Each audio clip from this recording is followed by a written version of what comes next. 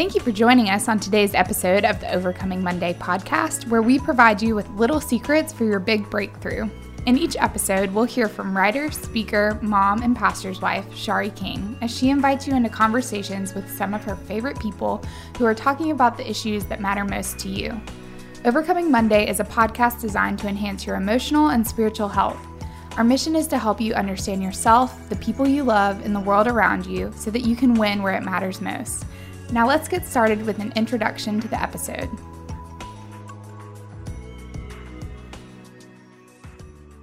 Hey Shay, I'm so glad you were here with me today. Me too. We had such a good time with Zach and Ash. It was so good. So I just want to let our listeners know that today is a episode that you definitely want to listen to. We talked about millennials. Who is a millennial? How do they think? Pretty much we talked about the fact that we all think a little bit like millennials, but we talked about the importance of millennials in enjoying life, changing catastrophic thinking, learning how to process social media, and we talked about some of the heroes that we know who are millennials. Which was really good to think through just all the accomplishments of people who are millennials that just have such a great heart for causes and are just very raw with how they feel. Just a lot of beauty in that. Yep, there's some successful millennials out there because they're doing life in a different way and definitely worth respecting. So you guys are in for a treat. Definitely need to listen to this one. We have given you many things to overcome your Monday, so here we go.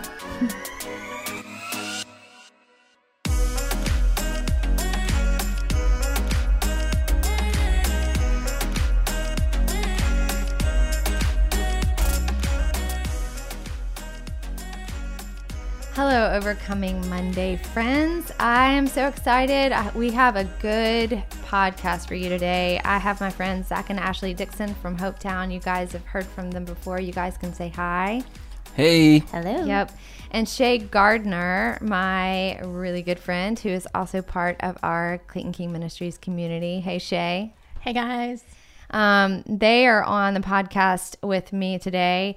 In case you haven't ever been on Overcoming Monday before or listened, Hopetown is a counseling ministry that Zach and Ash just started. And Shay is my friend. She's married to Josh Gardner, and they have 3 kids. And she actually just started a cleaning business called Fresh Start, correct? Yes. Okay, sorry. It's so new. I might actually forget the name of it. But I'm thankful to have some of my favorite people here talking about millennials. And actually, they all realize that they are all millennials and didn't know it. So this is going to be a fun conversation. In case you don't know if you're a millennial or not, I've done some research and I'm actually in the Gen X category. However, what I realized is that there are 2 different veins of thought as far as millennials are concerned. Some say it starts in the late 70s to the 2000s, and some say from like 1982 to 2000. Some say there are different veins of millennials. Some are the young and the old. So basically, if you were born somewhere in the 80s or 90s, you are a millennial.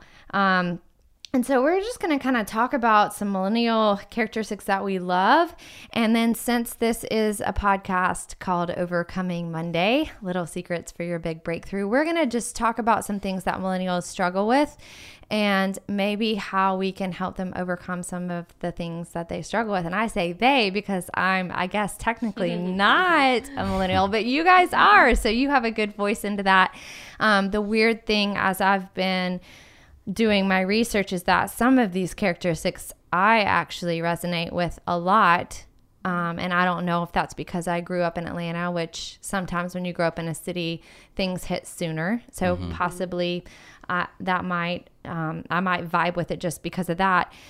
But some I don't. So we're just going to have a conversation. Before we start this conversation, I want you guys to get to know my guests a little bit in case you haven't listened to Overcoming Monday before. Shay, you just started this new business. I kind of wanted you to just tell our listeners what made you start it.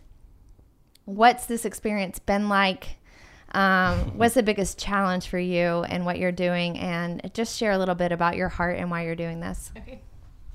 So about a month and a half ago, My husband and I have been working in Section 8 housing, just ministry, hanging out with our family there, and we saw two needs that coincided. We saw a need for apartments to be cleaned so families could move into them. There's a long waiting list of families who don't have a place to live until these places get clean and ready for them, and so we saw a need for that.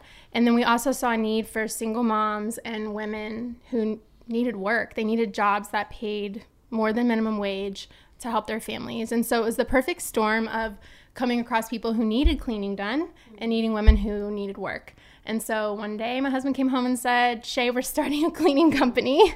And a month and a half later, I actually smell like Fabuloso right now because I just came from cleaning. So it was Josh's idea? It was Josh's idea. Okay. Wow. Yeah, he just had been talking to some property managers and had heard the same thing over and over again. Like, we need people to clean these houses. Some of them sit for months. Yeah. And there's a long waiting list. And so it just, in my mind, talking about millennials owning a cause, it wasn't okay that people didn't have a place to live, but yet there were these places that just weren't ready. Yeah. And also, in my mind, wasn't okay that these women were struggling so hard and couldn't find work. And so to me, I was like, I can do something about that. I can't do something about everything, but I can provide work. That's great. kind of how So it was his idea, but he was like, you start it? essentially, yeah. I have a great idea for you, Shay. Yeah. I clean, he does all like the marketing. So he Yeah. gets the business and then Yeah. I run the business. And can Yeah. I just say that Shay, like, you just do everything. Oh, Honestly, I've told Zach before, I just don't know how you do what you do. You're a mom of 3. Oh, thank and you. you are so relational. You minister constantly and you run a business. So That's really props kind. to you. Yes. I also have a migraine a lot. I'm just kidding. No, I'm really. But it's kind of stressful sometimes, but I feel like the reward is so great. Even today, one of the ladies that works for me, she gave me a huge hug and she said, my family has noticed a huge difference. Number one, since we've Wow. been showing up praying for their community. And number two, since having purpose with her days and working. And so she gave me and Leah a huge hug today and was Wow. like, thank you so much for caring about us. And so That's amazing. that is worth it. Yeah. It's worth Yeah. the stress. But I really appreciate you saying Yes. that. It means Yeah. a lot. And you guys kind of started Hopetown with a little bit of the same heart, working in ministry and seeing people who are hurting Yeah. and saying to yourself, look, there are people who are hurting within ministry. There are people who hurt in general. We want to be a voice of help and encouragement in that place. Wouldn't you say that? Yeah, I mean, that was your I heart? think the Genesis is similar, is different in the sense that y'all, Shay, saw like an external need around you, which is like, we can meet this. You know, for Hopetown, it was a need that first met in me. Like, I needed Hopetown at one point in my life. I needed counseling.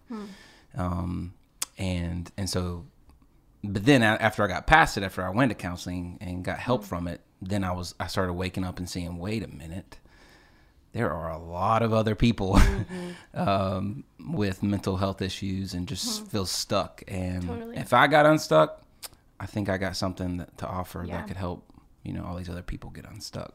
So Well, I have some fun opener questions. Ooh. Can I start with you, Ash? Oh, sure. If you were going to say 3 great qualities about you, what do you think that would Oh, be? qualities. Those things would be. About myself. Ooh, great qualities about myself.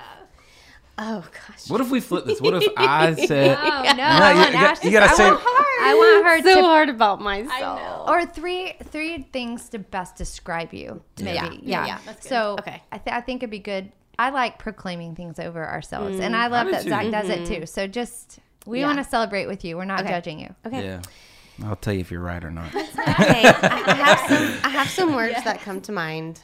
I think the first one I think of is fierce. I think I agree. and I'm learning to embrace it and not shy away from it. I can be a little bit fierce sometimes, but I think I'm trying to channel that in a good way, to fiercely love people and to fiercely protect people and to honor them.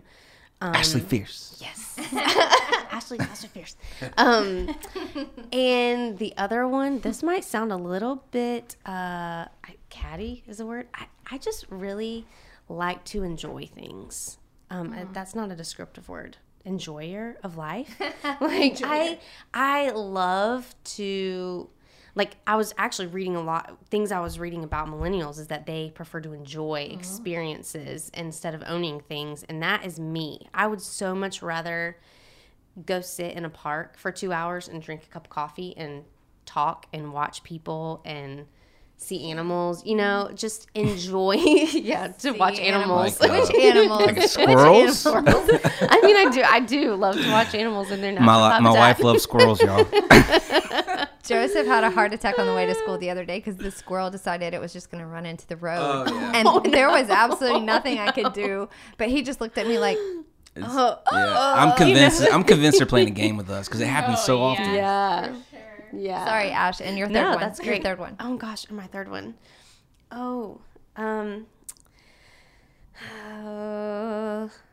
This I might need help with the third one. I'm not totally sure what the last one would be. We can move on to Zach. Okay, You said let's move on. fierce. Fierce experiencer. Enjoyer, experiencer. I like that. Yeah. And I think you're intellectual. okay, there you go. Mm-hmm. Yeah, I do like to learn things. I think you're smart. You know what? You're a great conversation. Thank you. People might not know this about me, and I'm okay with saying it. I love history. Like, if you give me a good documentary, or like right now, my documentary I'm hooked on is the Kennedys on CNN. And I'm a 5'0" white blonde girl, and you might not know, but you just give me a little bit of history to latch onto, and I will love When we it. travel, you're always wanting to stop and like read the plaques, and I'm like, Yeah. this is so boring. I love the plaques together. too. We should all travel together. Yes. I had a really hard time in the Holocaust Museum because it's like there's so much to read and Yeah. you're dead by the time you leave emotionally because Seriously. I don't want to skip anything. I want right. to know everyone's story. Yes. Yes. So good. Yeah, I guess I get that when you're in the Holocaust, but we're like in a random park, and she's like reading about how the park was, and I'm like, what? Let's go. She's like, okay. Zach, 3 things about you. 3 things about myself that I consider good qualities about myself. I think that I'm caring. I think I care about people. I think I like to have fun. Like I love like laughter and doing fun things. And why is the third one so hard? I like to have fun. And I care. And then I would say I would like to say that I'm dependable. I feel like You're a stand besider. yeah, You stand beside people. Stand beside people, like That's so good. I like that, Shari. Faithful. Faithful. That's the word. You Faithful, are yeah. such a faithful friend. You are. That's good. Amen. All right, Shay. Oh my gosh, you guys are so wonderful. Go, Shay. Oh goodness. I have a random one that's just funny that people don't know really. I'm a conspiracy theorist. You guys? I know. I always dive into. Actually, when you brought up about Kennedy's, it reminded me that so many I'm conspiracies. so many. So anyway, that's really funny. I wrote my freshman persuasive essay on how we didn't land on the moon, and I talked myself into it. Wow. I know, you guys. So What about the weird. Earth So is anyway, flat? Are you one of those? I haven't dug into Okay. that. I'm more. Yeah. There's a lot of people There's that. so many. I know. So anyway, that's like super random. But I think I love that. That's one of your great qualities. That you're conspiracy theorist. I know. One thing. I'm on the edge. Random out there. If someone asked me about Shay, I'll say, well, I know. she is a conspiracy theorist. I'm on the edge of my seat. Want to know the next two now? Like what? Okay, no, but that was just so random. But then let me think. So I'm a truth speaker, but I'm learning to speak the truth in love. So that is something that I do, but it's not always beneficial. So I'm learning how to speak truth with benefits. Yeah. That's good. I would say also I'm very, and this could be good or bad, but competitive, but almost like competitive to do better. Like always wanting to like, Accomplishments. yeah, Mm. like You want to finish, you want to do well. yes. Yeah. And so to me, it's funny because Josh is opposite. He's about the journey, but I'm about the end. So Yeah. I like meeting goals and finishing Yeah. things. So in that way, I'm a finisher Yeah. of things. That's so. Shari, what are your words? Yeah. Oh us yours. gosh, my words. I think that I'm a learner. Like I like to study myself. I like to study things overall, but I like to study other people, not in a creepy way, but just in a, I like getting to know you. I want to be the person that helps you. And I want to figure out why things aren't working with me if I come to a place. And that's why I'm doing this podcast overall. Yeah. So I think that's one. I love that you're a learner because I know that you're also a teacher. And so the fact that those two things go together is really cool. It would be handy to go hand in hand. Can't be a teacher without being a learner. I love that. One thing I've learned about myself is I didn't even know this term before, but I read somebody's blog and I was like, oh my gosh, that's totally me. But I'm an extroverted introvert. So I used to be very confused because I love being around people in college, but then I just feel like I would hit this point of I don't want to be around anyone, and I just didn't understand that. Yeah. So I think for me, I love being around people, but then I need a break. Right.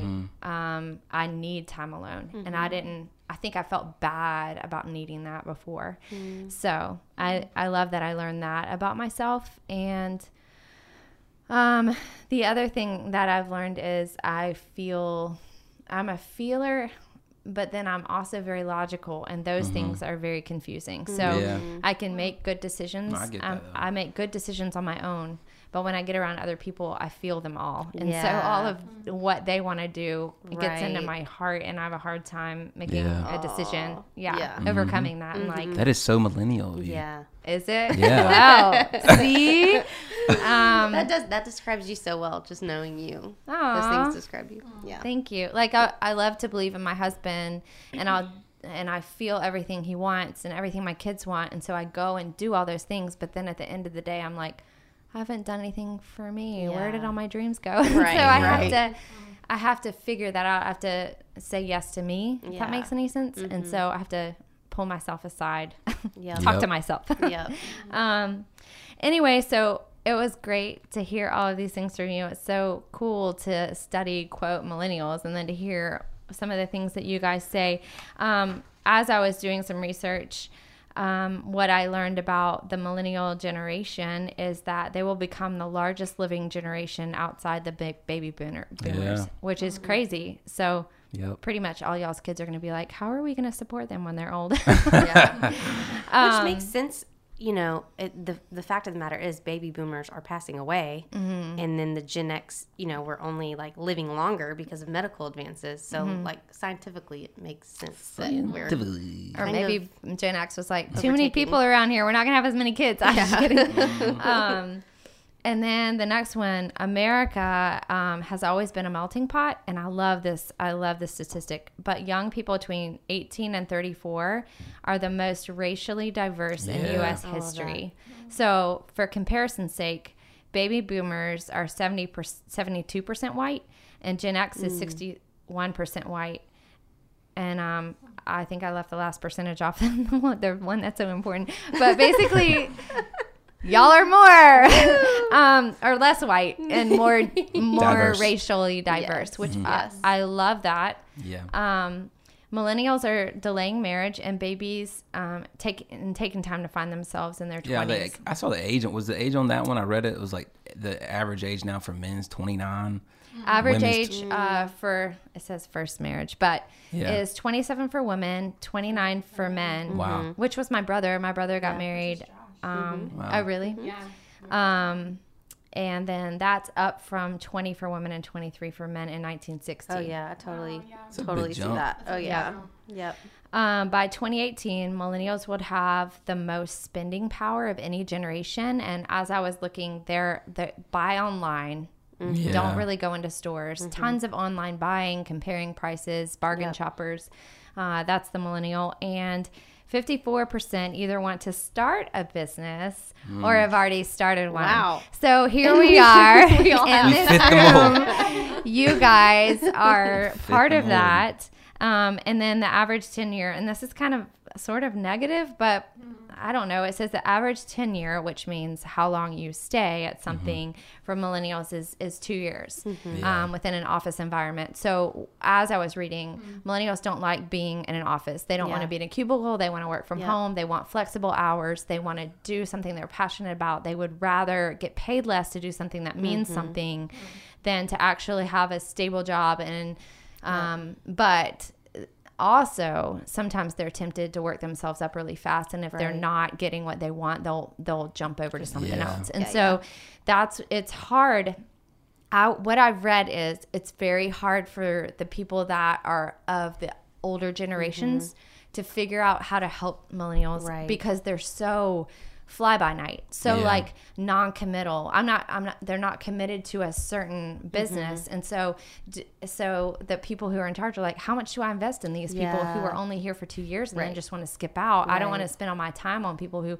So there's a lot of podcasts, a lot of information for people that are in charge of businesses or companies trying to figure out how to motivate the millennial and how to keep them. Wow. And so that's really hard. And one thing that they've learned is that millennials want everyone to know who they are, but they don't as much try to work to find out who the generation is above them and figure out how to work among the older generation. Wow. So like it's got to be reciprocal. Yeah. It's got to go both ways. So those facts are interesting. And as I was listening to you guys, some of the things that you see about yourselves, I think is very millennial, but I think those are great. So this is how the stats describe millennials, but I want to talk about some qualities that you guys appreciate. And we've already talked about things that you appreciate in yourselves, but when you're thinking about the people around you, your friends pretty much, because you guys are millennials, what are some qualities that you see that you appreciate within, if we want to, we can talk about older generation millennials or younger, either one. What are some great qualities you guys have noticed in the people around you? Yeah.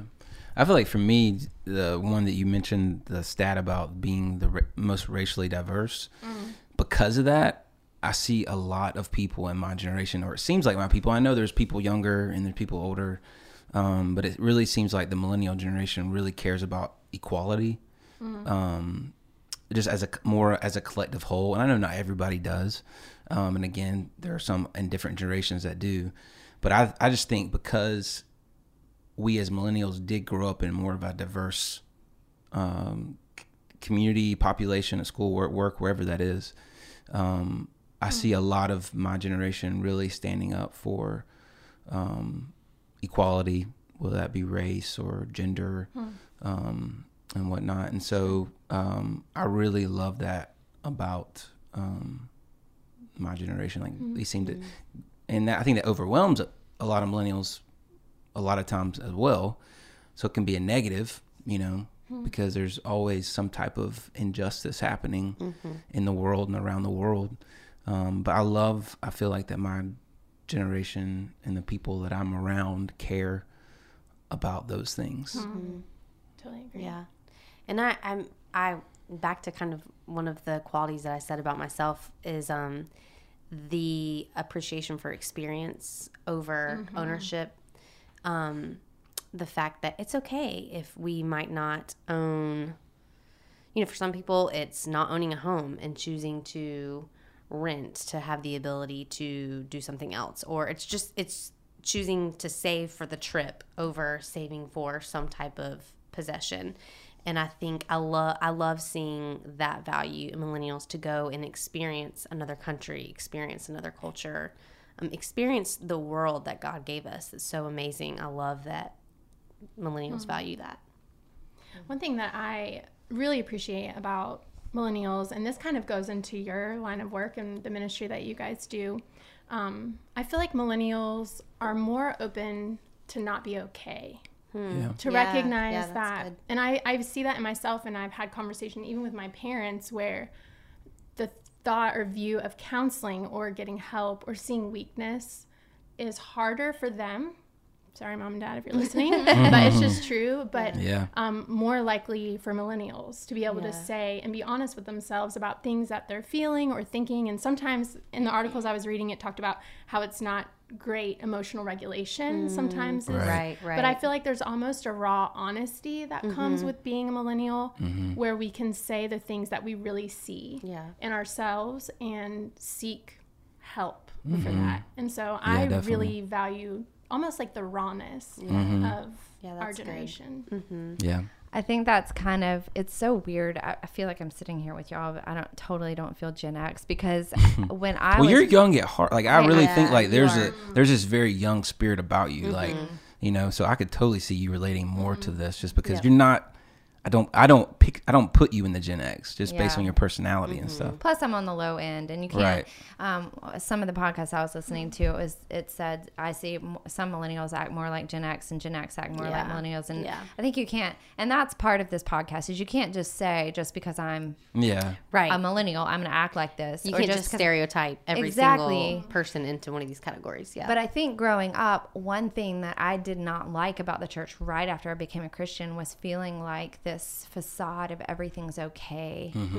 Because I thought when I first got saved, I looked at everybody and I thought everyone around me is so perfect. Oh my gosh, I can be like that one day. But then I started not seeing they're perfect, and it made me mad. And I thought, why are we acting perfect when we're not? And when scripture says we're not, and why are we faking it? And so I think that part of my ministry in general, like toward people, has just been more, who are you?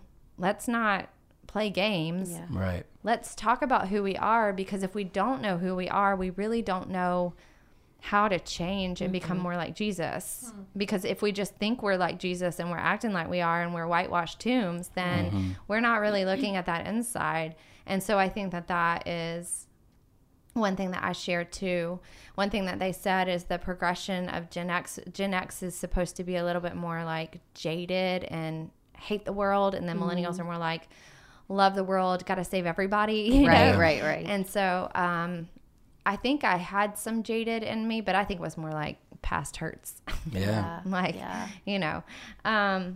If you guys were going to choose some millennials that you look at, whether popular or whether friends, who you really respect, I want to spend a few minutes just talking about millennials that we like, who have made a difference in our lives, or that we've noticed make a difference in the life of others, and just talk about their accomplishments. Yeah. It's funny that you're asking this question today, because just last night we watched a documentary on Malala, and TV show. Not documentary, but it felt like a documentary. It's the new Larry King Netflix special where he interviews David Letterman. I'm sorry, why did I say Larry King? Can we delete that? I'm sorry. No. David Letterman. I meant David Imperfection. Letterman. David Letterman's new Netflix TV show. Thank you. I would butcher her last name, but Yousafzai, Malala Yousafzai. All you have to do is Google Malala. She's amazing. She is definitely millennial. She's in college right now. And if you don't know her story, it is very worth looking up. But she was basically targeted by the Taliban for receiving an education as a girl and speaking out about it. And she was shot in the face and did not die. And it only spurred her on more to champion girls and women in education. And she's just amazing. And she's like, what was she, like 19 or 20? I mean, it's just crazy. It's crazy. Yeah. So love her. Yeah. Same vein. We're not trying to sound like, I guess we sound holier than thou sometimes because I'm gonna say I also wrote down other names. Jeremy Courtney that were very pop of culture-ish. Preemptive Love, who is doing incredible things for, again, equal rights and the forgotten. You can Google Preemptive Love, Jeremy Courtney. But I even I respect. I know he's at this point in the recording at this time.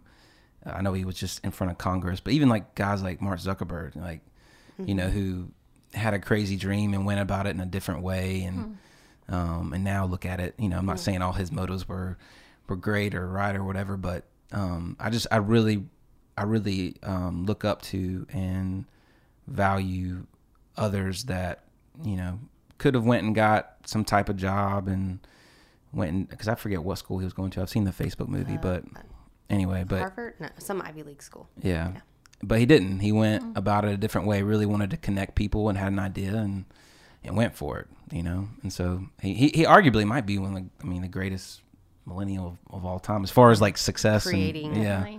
I also just wrote down Demi Lovato, and just for that pop culture reference. Demi Lovato, because she's an amazing singer, but she also has really championed mental health issues and had struggled and kind of what you were saying, Shane, and Shari, making it okay to not be okay and seeking help. She's really spoken out about that and used her platform. Yeah. Someone that came to mind, just, I think, kindred spirit, just having a heart for internationals and just really having a heart for orphans, is Katie Majors, who wrote the book Kisses from Katie. And when she was 18, went to Uganda, fell in love, and just really saw a cause and a need for children that were abandoned, malnourished, just needed help in every area. And so she ended up adopting 13 girls. So she had 13 as a single woman in her early 20s at that point.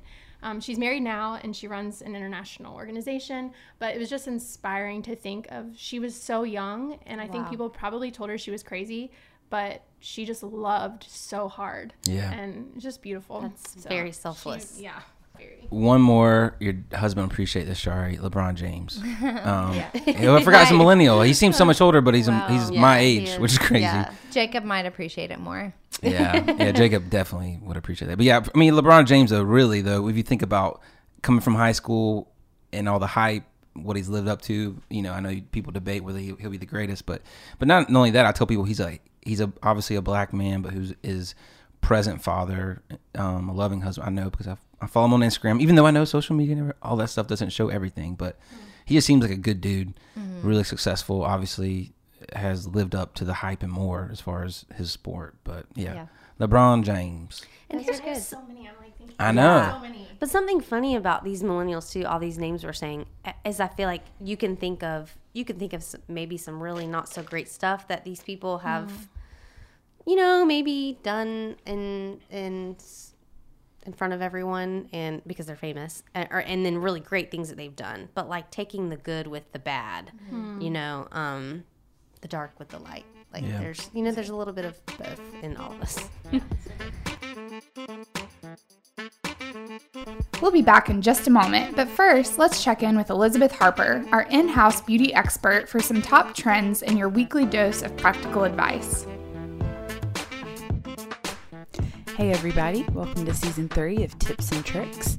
And this season I'm going over tips from Shari's book, I Love You More Except When I Don't, Fighting to Keep Jesus First. And this chapter that I'm going over is chapter 3, I Love You More Than My Perfection. When I was younger, I literally used to pray that God would make me perfect. If I was just perfect, then none of the things that I had been doing, I would continue to do, and life would be easier and I could make everybody happy. So as I read this chapter, I received a lot of revelation and a lot of freedom. And I really hope that you're able to get this book in your hands and experience it as well. So the tips that I have from this chapter are very personal for me. And I just can't say enough about how wonderful it is. So number 1, I love this. God is in love with you, not your perfect behavior. How freeing and wonderful is that? Remember, he is in love with you, not your perfect behavior. Number 2, remember, God's desire is to always bring us back to him. So being perfect on our own does not unite us with the Lord. It's our imperfections that cause us to need him and draw us to him. He will always want to bring us back to him. Number 3, he will work with whatever you're willing to put in his hands. He can work with whatever. It doesn't matter. You don't have to bring him something perfect and then say, hey, can you work on this? That doesn't really make sense, does it? No, bring him whatever and he will work with it. Number 4, root your identity in Christ so we can become who he has created for us to be instead of what we think he wants us to do. How many of us do that? I am guilty of trying to do what it is that I think God wants instead of just giving him whatever it is and asking him to perfect it, to work that perfection in me. I absolutely love that. And remember this, number 5, we are imperfect, but can be perfectly used by him. He doesn't need us to be perfect. He just needs us to be willing. He loves you. He loves and has a purpose for you, and he has created that purpose for you. And he just wants us to give him all that we've got. Have a great day, everybody. So I want to shift it a little bit to the whole counseling perspective, because I wanted to talk about the things that we love about millennials, because I don't want it to be just, oh, here's some qualities that, and that's not it at all. Every generation has its negatives. I already said Gen X is a little jaded, so here we are. But all that to say, some of the things that I have 2 articles here. One is called Mental Health Issues and College Age Millennials, and also the 6 things millennials bring up in most therapy sessions. So Zach sent me the therapy one, which I think is great. But one of the first things that they were saying in the mental health issues in college age millennials is that it's hard for millennials to step away from their parents. And there's a few reasons for that. Even in the article that you gave me, Zach, the other one, it says that they have a hard time saying no to parents. I feel like I have a hard time saying no to my mom. But all that to say, this article says, step away from the helicopters. And the helicopters would be the hovering parents. And so learning how to step away from a hovering parent while the parent's trying to help. And honestly, for millennials, parents have a lot to worry about because college debt's out the roof. And then choosing jobs is hard, they say, overall for millennials, because there's so many options. So all that to say, what would you say for... the cliff notes of this talk was basically, it said, thank your parents for all the wonderful things they've done for you, and then kindly ask them to step back so you can focus on forging your own identity, even if this includes failing, which I think is hard for real. It's hard for a parent to step back. I don't want my child to fail, but also it's hard as a child to step out, and when you have the safety net of a parent. So what would you guys' advice be to a millennial? Because I know you guys have all stepped out, right? So what are some things that you could say to that timid millennial that's like, oh my gosh, what am I doing? You go. I mean, I see this a lot. I mean, saying no is so difficult, and there's so many expectations from people like our parents. But I love this quote. Warren Buffett says, I think it's Warren Buffett, fact check Tucker. You don't have to. The difference between really successful people and successful people is really successful people say no to almost everything. So I try to ingrain that in the millennials that I see in therapy. This is why it's so interesting, is most of my clients are millennials. And that might be because I'm one, but I would say at least over half of your clients are millennials. Probably 80%. And so I try to ingrain in them just the freedom to say no. And so we might practice saying no to one simple thing. Like, we might try to think of an example coming up that stresses them out because maybe it's, their parents wanting to invite the family over on a Sunday afternoon, and they got schoolwork or they got this, other plans. And so we practice just that conversation, going through the process, kind of role play of saying no. So good. And the freedom they experience from that, I think they really enjoy and they really get a lot from.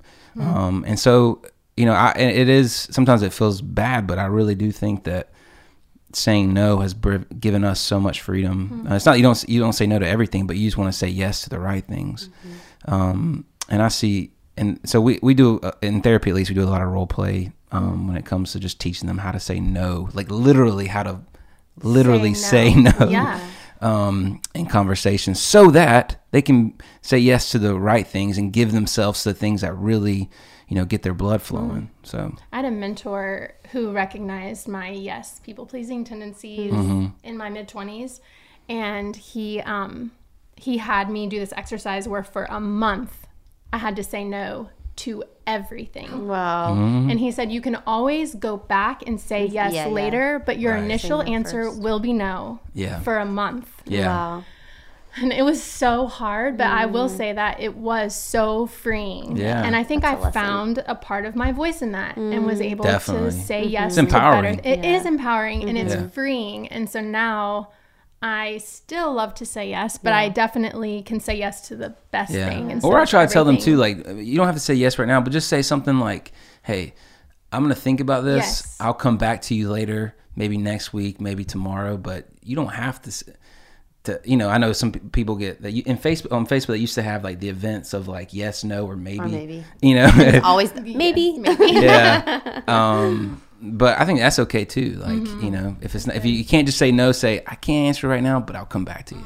That's so funny because when Jacob was little, he would ask me a question, and if I said I'm not sure or maybe, he took it as a yes. Yeah. So I realized that because he'd say, "Mom, you said blah blah blah," and you commit. Basically, he's saying you committed to this, and I'm like, "No, I did not. I said maybe." So I very soon had to learn with him that I had to say, I'm either going to say no to you right now, or you're going to understand I'm saying maybe I'll consider it and give you my answer later. So would you rather me say yes, or do you want to wait for my answer? Side note, some of my favorite stories are Shari and Jacob's stories. Yes, I know, right? Here's another thing that I'd love to move on toward, because I feel like I've had to learn this, and I've seen this in a lot of millennials, but it says in this article, learning to rewire your happiness template. And it was just talking about, contrary to popular belief, happiness is not necessarily driven by pleasure.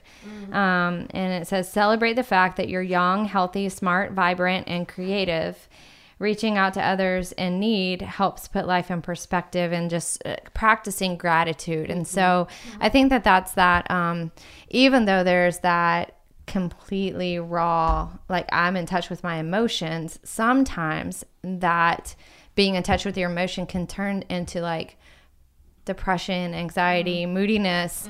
And so learning how to control that moodiness and choosing your like what makes me happy. Happy doesn't necessarily mean happy. It might just be that you're experiencing something super high right then, and that doesn't necessarily mean that you're happy. And one of the things that the article that you sent me, I keep forgetting what this article is called, but some of the Huffington Post. Huffington Post.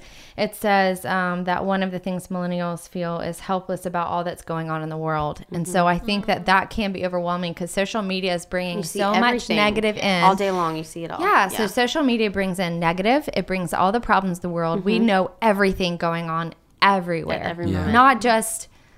Not just the newspaper. Like we get it from every angle. Then we know everything our friends are going through, whether happy or sad. We can compare. We know where our friends are eating dinner. Yes. Or we feel left out. So there's so many emotions to filter through. So I think that this is really great. Rewiring your happiness template, I think is really the right, I don't know, whatever. But figuring out like how to celebrate you, like just a day, just a normal day. Can we just celebrate the things in a day instead of always striving toward saving the world or making a huge difference or having that ultimate experience like you're talking about? I think it's great to have the ultimate experience, but I think everyday life can bring you joy too. Yes. And I think sometimes we lose that. So for sure. Let's talk about that. Yeah.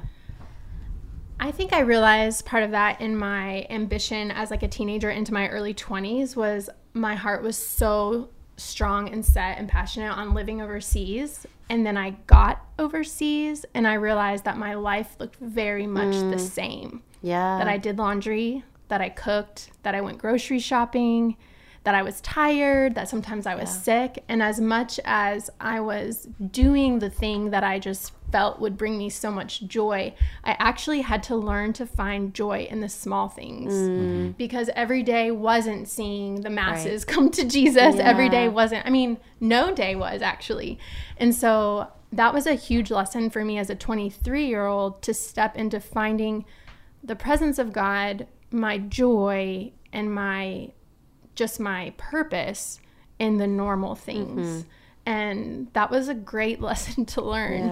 And I struggled with that at first because I felt like I've left my family. I've done this huge thing. I'm out here serving Jesus, and like I should be seeing all these things happen. And then when I didn't, I had an identity crisis because I was like, wait a second, it's the littler things. And there was a quote that really stuck out to me, and it was, do for one what you wish you could do for many. And so in that, I was able to own my neighbor and like love her well and learn how to see things more simpler. I feel like that's what that taught me. Yeah, I think there are so many good things about social media. For every bad thing, I think there's a good thing. But I do think that this is where there's just like, especially millennials have literally grown up in this in a different age of technology than has ever existed. I mean, the TV is a friend to a kid. I'm on the cusp, I guess, of millennials, but I can remember when the internet was invented.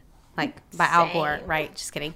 Anyway, there used to be a debate that if he invented the internet. Anyway, that's maybe how old I am. It is a joke, Ash. I got it. Okay, thanks. Yeah, I did date myself. But then these younger millennials, you know, they literally have not grown up without the existence of social media. And so anyway, I just think it's such a disservice when, you know, you're flipping through Insta stories or whatever and you're seeing everybody's best day ever and you're not having the best day ever. And, or, you know, like, can we just not think in Insta story mode all the time? Can we just like have an experience without having to show other people? I don't know. And I almost think that is what sucks the happiness out of our experiences, is because it's so easy to compare experiences through social media. Yeah. I go back and forth on this too. Like, but I do see a lot of millennials that just don't know how to stop. Like, they just don't know how to stop, like you said, and enjoy, have a moment of gratitude. It's always got to be doing something, you know, constantly. I always go back to a book called, I forget the author now, but it's called Amusing Ourselves to Death. And he talks about these two guys, George Orwell, and Aldous Huxley. And I actually wrote down one of the quotes. George Orwell thought he was concerned about in the future. This was in the past. He was concerned about in our day, people being controlled by pain or somebody inflicting pain on us. But Huxley saw people one day being controlled by inflicting pleasure. Orwell feared that what we fear will ruin us. Huxley feared that our desire will ruin us. Wow. Which I found that just, and he said that this author said Americans no longer talk to each other, they entertain each other. They do not exchange ideas, they exchange images. They do not argue with propositions, they argue with good looks, celebrities, and commercials. And so I feel like, and this is what Ashley said, a kid, they're immediately in this world. And I feel like, so it's not necessarily like kids aren't just going, and millennials aren't just going and doing crazy bad things, but it's just this constant need for entertainment, to be entertained, to always have pleasure, always be comparing. Comparing is so deadly. Or a smile on your face. Yeah, a smile on your face. Like, instead of just stopping and being okay, like resting in the pain. Like, yes, everything is not okay. The world is not okay. It's okay to stop and think about that. And honestly, like in therapy, especially with millennials, I feel like part of my biggest job is to teach them how to think, how to just think and process, because when you're so ingrained in entertainment and always being on the go, you don't know how, because somebody honestly is thinking for you. Like even the Christians that I know, and this is going into a soapbox. Anytime I start talking fast, you know it's a soapbox. But even the Christians I know, I don't come into, and I have to be careful with myself with this. It's not very, they're not ever, there's no like personal thought. It's always what they hear from a podcast or what they hear from a Sunday message or whatever, because it's almost like they just don't know how to think for themselves. No critical thinking. That's it. Critical thinking. I heard that from someone the other day. He said, one thing that I've learned about millennials is that if they hear it from someone and it feels true to them, it all of a sudden becomes a fact. Yes. And he said, but facts, you can't choose you can't, you can choose what you believe, but you can't choose what is fact. Yeah, definitely. And he said, so when you were talking about critical thinking needs to be, when you hear someone say something, you need to know who said it and where they get it from. You need to ask those questions instead of just saying, is it true to me? I heard it. It's true to me. It's truth. Right. It's, I heard it, who said it, and where they get it. Right. And then is it true. Yes. And so on that line of thinking, I know that we don't have a lot of time left, but there's one more thing that I would love to talk about. And I just want to say this really quick. Here's the thing. We're all living in this culture, every generation. Yeah, now. But here's what I think the gym is for people. And I, used to always hate to hear, well, I used to walk in the snow, but school both ways. I get that. But here's what I can say. I can remember not growing up with social media with a phone. Yeah. I remember that. And there's value to that. Yeah. Definitely. And so for sure. when you say, I don't know what it was like to, not be entertained or to not, I do. Yeah. And so that You have a my lot to generation offer.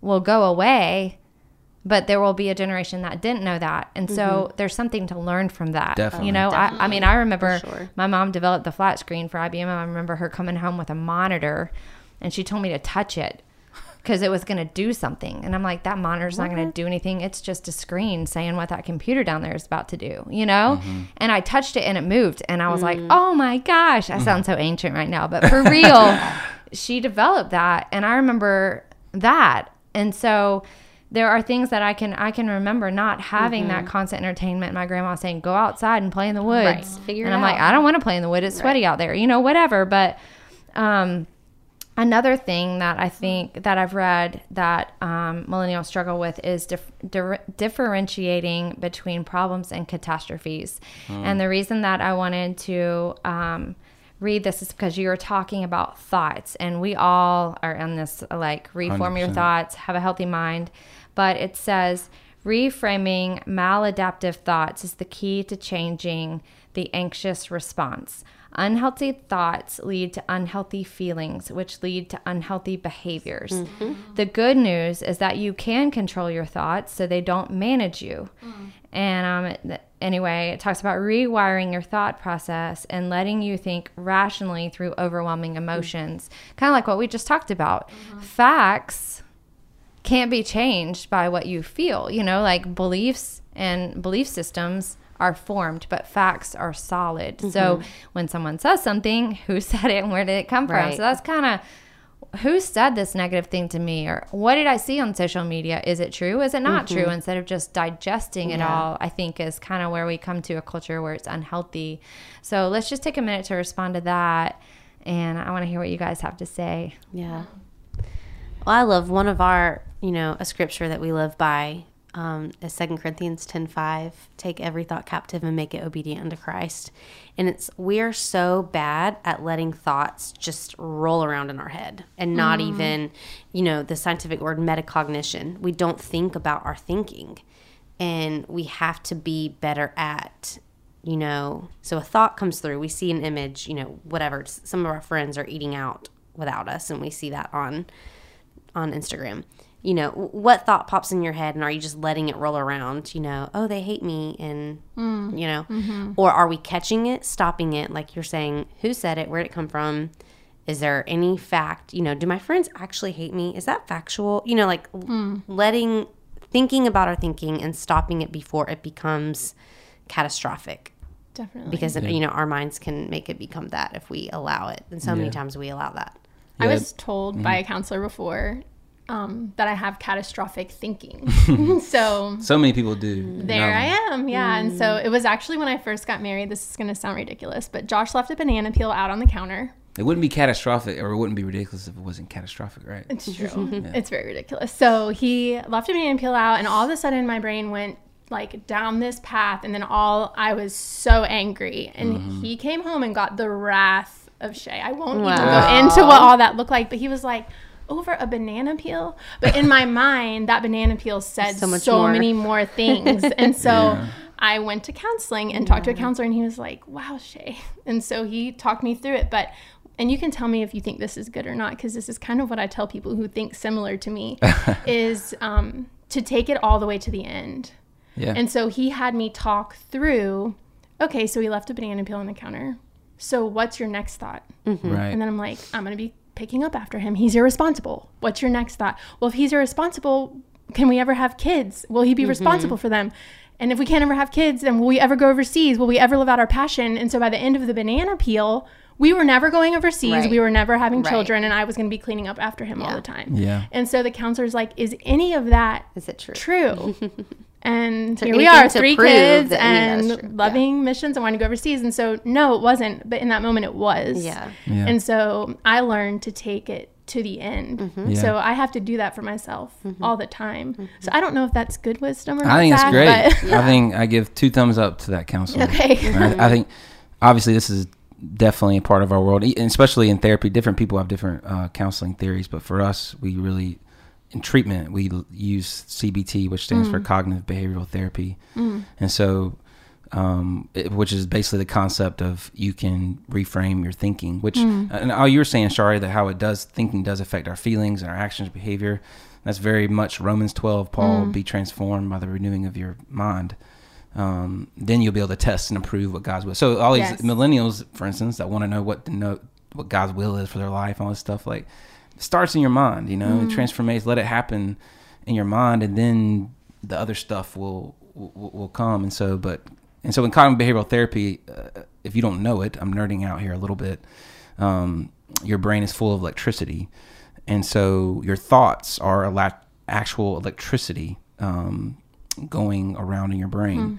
And so the idea through CBT is that if there is a faulty, catastrophic electrical signal that is constantly being thrown around in your head, the idea is that you can rewire that electrical signal. Just like you could rewire lights in a house, you can rewire the electricity in your brain through healthy thinking. That's so good. And so if I can, Shari, give I actually gave y'all's coaching network, which was awesome. 3 questions that if you're listening to this and you're like, all right, how do I do that? Me and Ashley use 3 questions, and we walk through this with our clients a lot too. And each other. We use this in our house all the time. So the three questions real quick are, one is, what am I trying to predict? Because usually the banana peel example, there's a prediction that is trying to be made. A fear. A fear. Yeah. Second question, is there any evidence to prove that prediction true? Because I want my life to be grounded in reality. Like, I want to be grounded in truth. And so I want the truth to dictate my behaviors, my thinking, my feelings. And so is there any evidence to prove that prediction that I'm making to be true? And most of the time it is no. Most of the time, almost all the time, it is no. But then I do think it's healthy to the third question that we asked, like, what's the worst case scenario? Let's say, in that case scenario, what was the end fear? It was like, we wouldn't go overseas. We wouldn't allow our life passion. right. So the worst case scenario is that you wouldn't go overseas. Like, guess what? You live. And we're not overseas right you're not now. overseas We're doing right. great. You're not overseas right now. You have a great ministry in this Yeah. cleaning business, which is doing great things. And look at so even the worst case scenario, you win. It's true. And so That's so good. Thank you. She's very calm. right. So those are 3 questions that Yeah. like I would tell if there's a millennial listen, or not even millennial, because everybody, like Shari said, struggles with this. Like just those are 3 ways, because I understand there's so many options and there's so many ways that we compare ourselves to each other, and we get so crazy in our thinking sometimes, and it feels like our mind is all over the place. But so we use those 3 questions a lot, again, with our clients, with each other. If you need just to stop, and if you want to know how to think, those are just quick 3 questions that you can use. Zach gave us the gems for the end of this podcast episode, and I want to leave this podcast episode on a little bit of a funny note. So my family went to go see Brian Regan this week, and he has got so many fun routines. But as we were doing this podcast, I thought about the one where he goes to the hospital and he drives in the emergency room and he's hurting, some kind of stomach issue, right? And the nurse comes in and says, how would you rate your pain your scale on a scale of 1 to 10? He's like, man, I want to say 10, but I've heard the worst pain in the world is like breaking your femur. And then he starts like walking around like, I can't say 10. The guy with the femur is going to come in here and beat me up if I say 10. And then he's like, I kind of want to say 9, but I mean, what about childbirth? Pregnancy, childbirth. Right. And he was like, so I'm thinking about saying 8, but I don't really know what to do, because what if a pregnant woman who's broken her femur is in the room next door? I can't really say any of this. And so he was just making jokes about the fact that here he is in this emergency room, and he has a stomach problem, and he definitely wants help, but it's probably not a catastrophe, right? Yeah. It's a pain, and he needs help, and he's in the ER, but a pregnant lady with a femur would probably be a worse situation. So anyway, I think that's a funny note to end on. I've loved this conversation. And here, I'm not even going to say today that I hope you found a little secret. I'm going to say, I know, that you found a little secret for your big breakthrough during this episode. Thanks again for tuning into today's episode of Overcoming Monday. Please be sure to subscribe and share us with your friends. Also, we have an amazing opportunity for you to win some fun prizes. At the end of each season, we'll be giving away goodies from today's Tips with Elizabeth, as well as items from each of our guests. Make sure to watch Shari's social media for more information on how to enter. Thanks for listening again, and we'll be back with you in just a few weeks. And I promise you don't want to miss what's next.